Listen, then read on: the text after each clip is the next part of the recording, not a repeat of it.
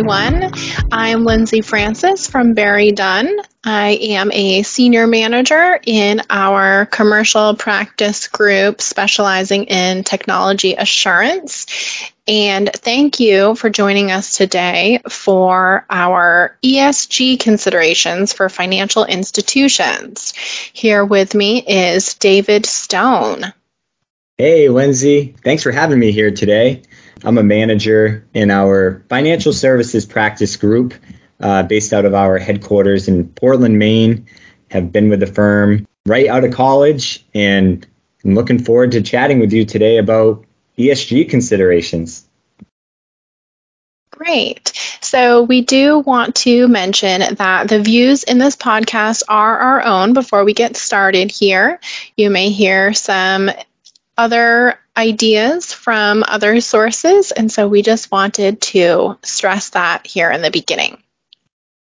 So we are going to be talking about different ESG considerations, specifically for financial institutions, although some of these can be interpreted on a broader range for other industries as well.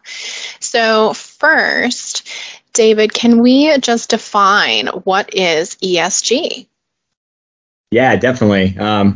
Certainly a great starting point. So, if we dissect each letter in ESG, start with the E, which is for environmental. And this is likely getting the most focus right now. For instance, there's been a lot of discussion about the SEC's proposed climate disclosure rules. And, the E, environmental, really covers things like climate change, biodiversity, waste management, water usage, even land protection.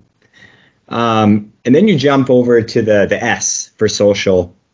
This is where, diversity, equity, and inclusion policies live. Data privacy is actually captured under the S. How are you protecting your customers as well as your employees' data? You can consider community relations here as well as employee engagement as living under social in the ESG world. And then lastly, you have your G, which is for governance. And this is looking at, board composition. So, for instance, the NASDAQ now requires diversity in board composition, as well as executive compensation and ethics. That's what you're going to be looking at when you consider governance.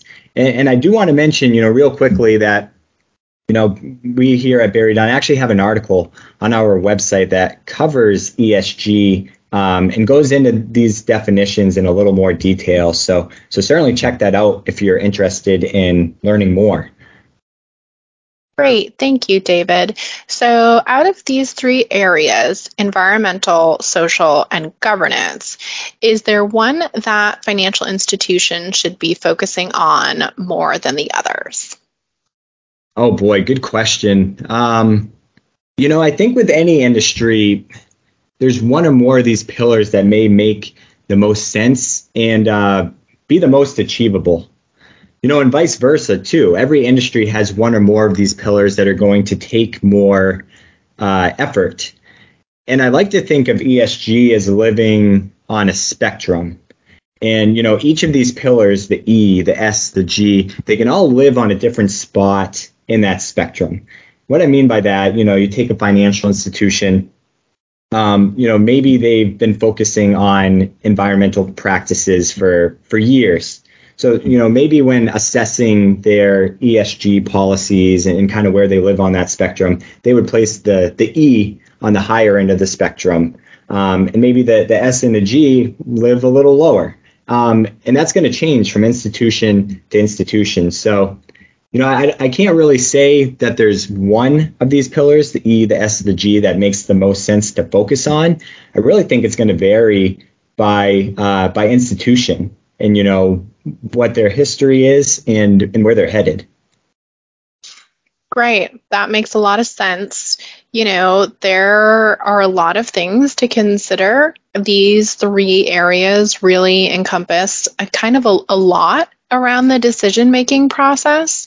And so What do you think are some important perspectives to consider when trying to make decisions around these areas? Yeah, so I'll list three, and there's certainly others, but these are the three that come top to mind. The first perspective to consider when thinking about ESG is regulatory. The regulatory perspective, and as I mentioned earlier, there's proposed climate disclosure rules. The NASDAQ now has board diversity requirements, and if things continue to trend in the direction they're headed in, I think we're certain to see more on the regulatory front. So that's definitely a consideration, when making decisions surrounding ESG. Another, viewpoint is reputation, and how do you want your institution to be viewed in the community? Do you want to be viewed as an ESG leader? And to take that a step further, customers and employees, they may want their supply chain or their employer to be ESG conscious. So, it's extending beyond reputation and really becoming, a business decision. And that's my third perspective, just business. The idea that these initiatives will become cost effective and therefore become prudent financial decisions. So it really starts to become a business decision that the institution can make and live with, just from a financial perspective.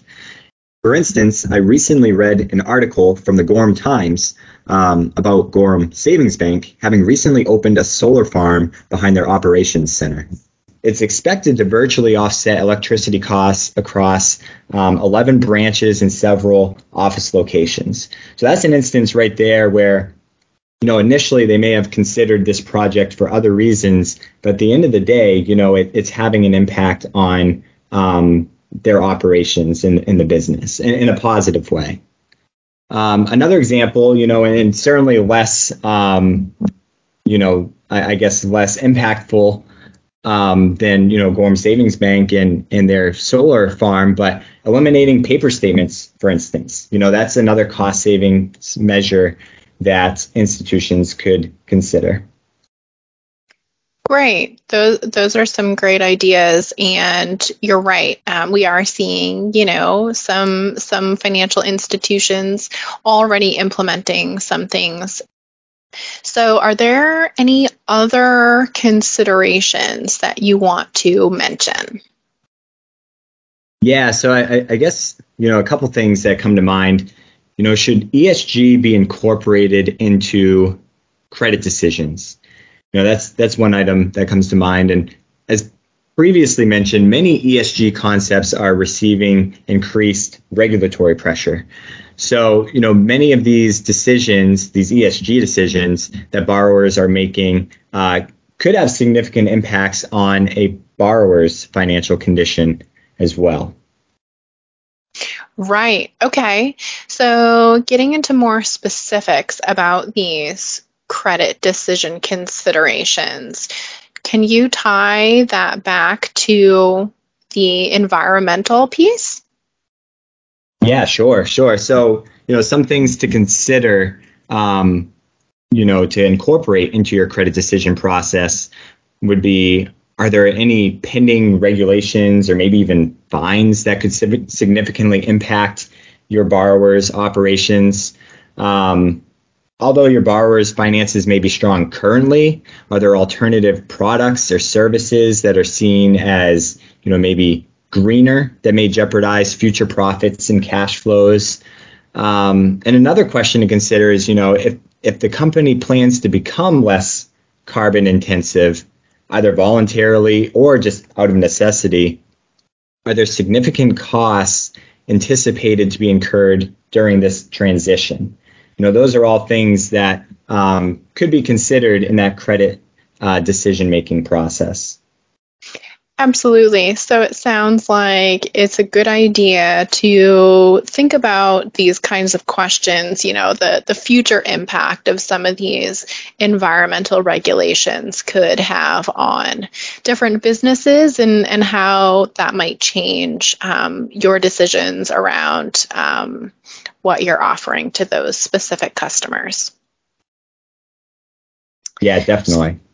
So, before we wrap up, are there any final considerations that you want to talk about today? Yeah, I guess another thing I'll mention, are there one other thing that we're seeing is, are there any products that banks can offer that incentivize borrowers to be ESG conscious? And, for instance, we've seen green bonds have been around for years, to incentivize climate and environmental projects. So that's just one example of a product that can be offered that incorporates elements of ESG. Great. Those are some great thoughts. There are a lot of factors to consider. That it's definitely becoming important to consider these environmental, social, and governance related aspects, how it could impact your business, your customers' business, how your communities see you. Certainly, your reputation can be impacted in a positive way by looking at these areas and implementing them. Do you have any final thoughts, David? Yeah, as you mentioned, it's such a vast topic, and it's such a fluid topic right now. It seems like it's changing every day. So I think it's an exciting time in this space, the ESG space. We're still, kind of figuring out what it's going to look like and how to navigate. So certainly stay tuned for updates on the topic, because, like I said, it seems like there's something new to consider, or a new regulatory proposal that is coming out, daily, weekly. Absolutely. And there's no one size fits all, no right or wrong answers on how to address these specific areas, with the caveat, of course, of whatever the new regulation standards become. So thank you for joining us today. And as we mentioned before, we do have an article on our website that covers more ESG details if you're interested.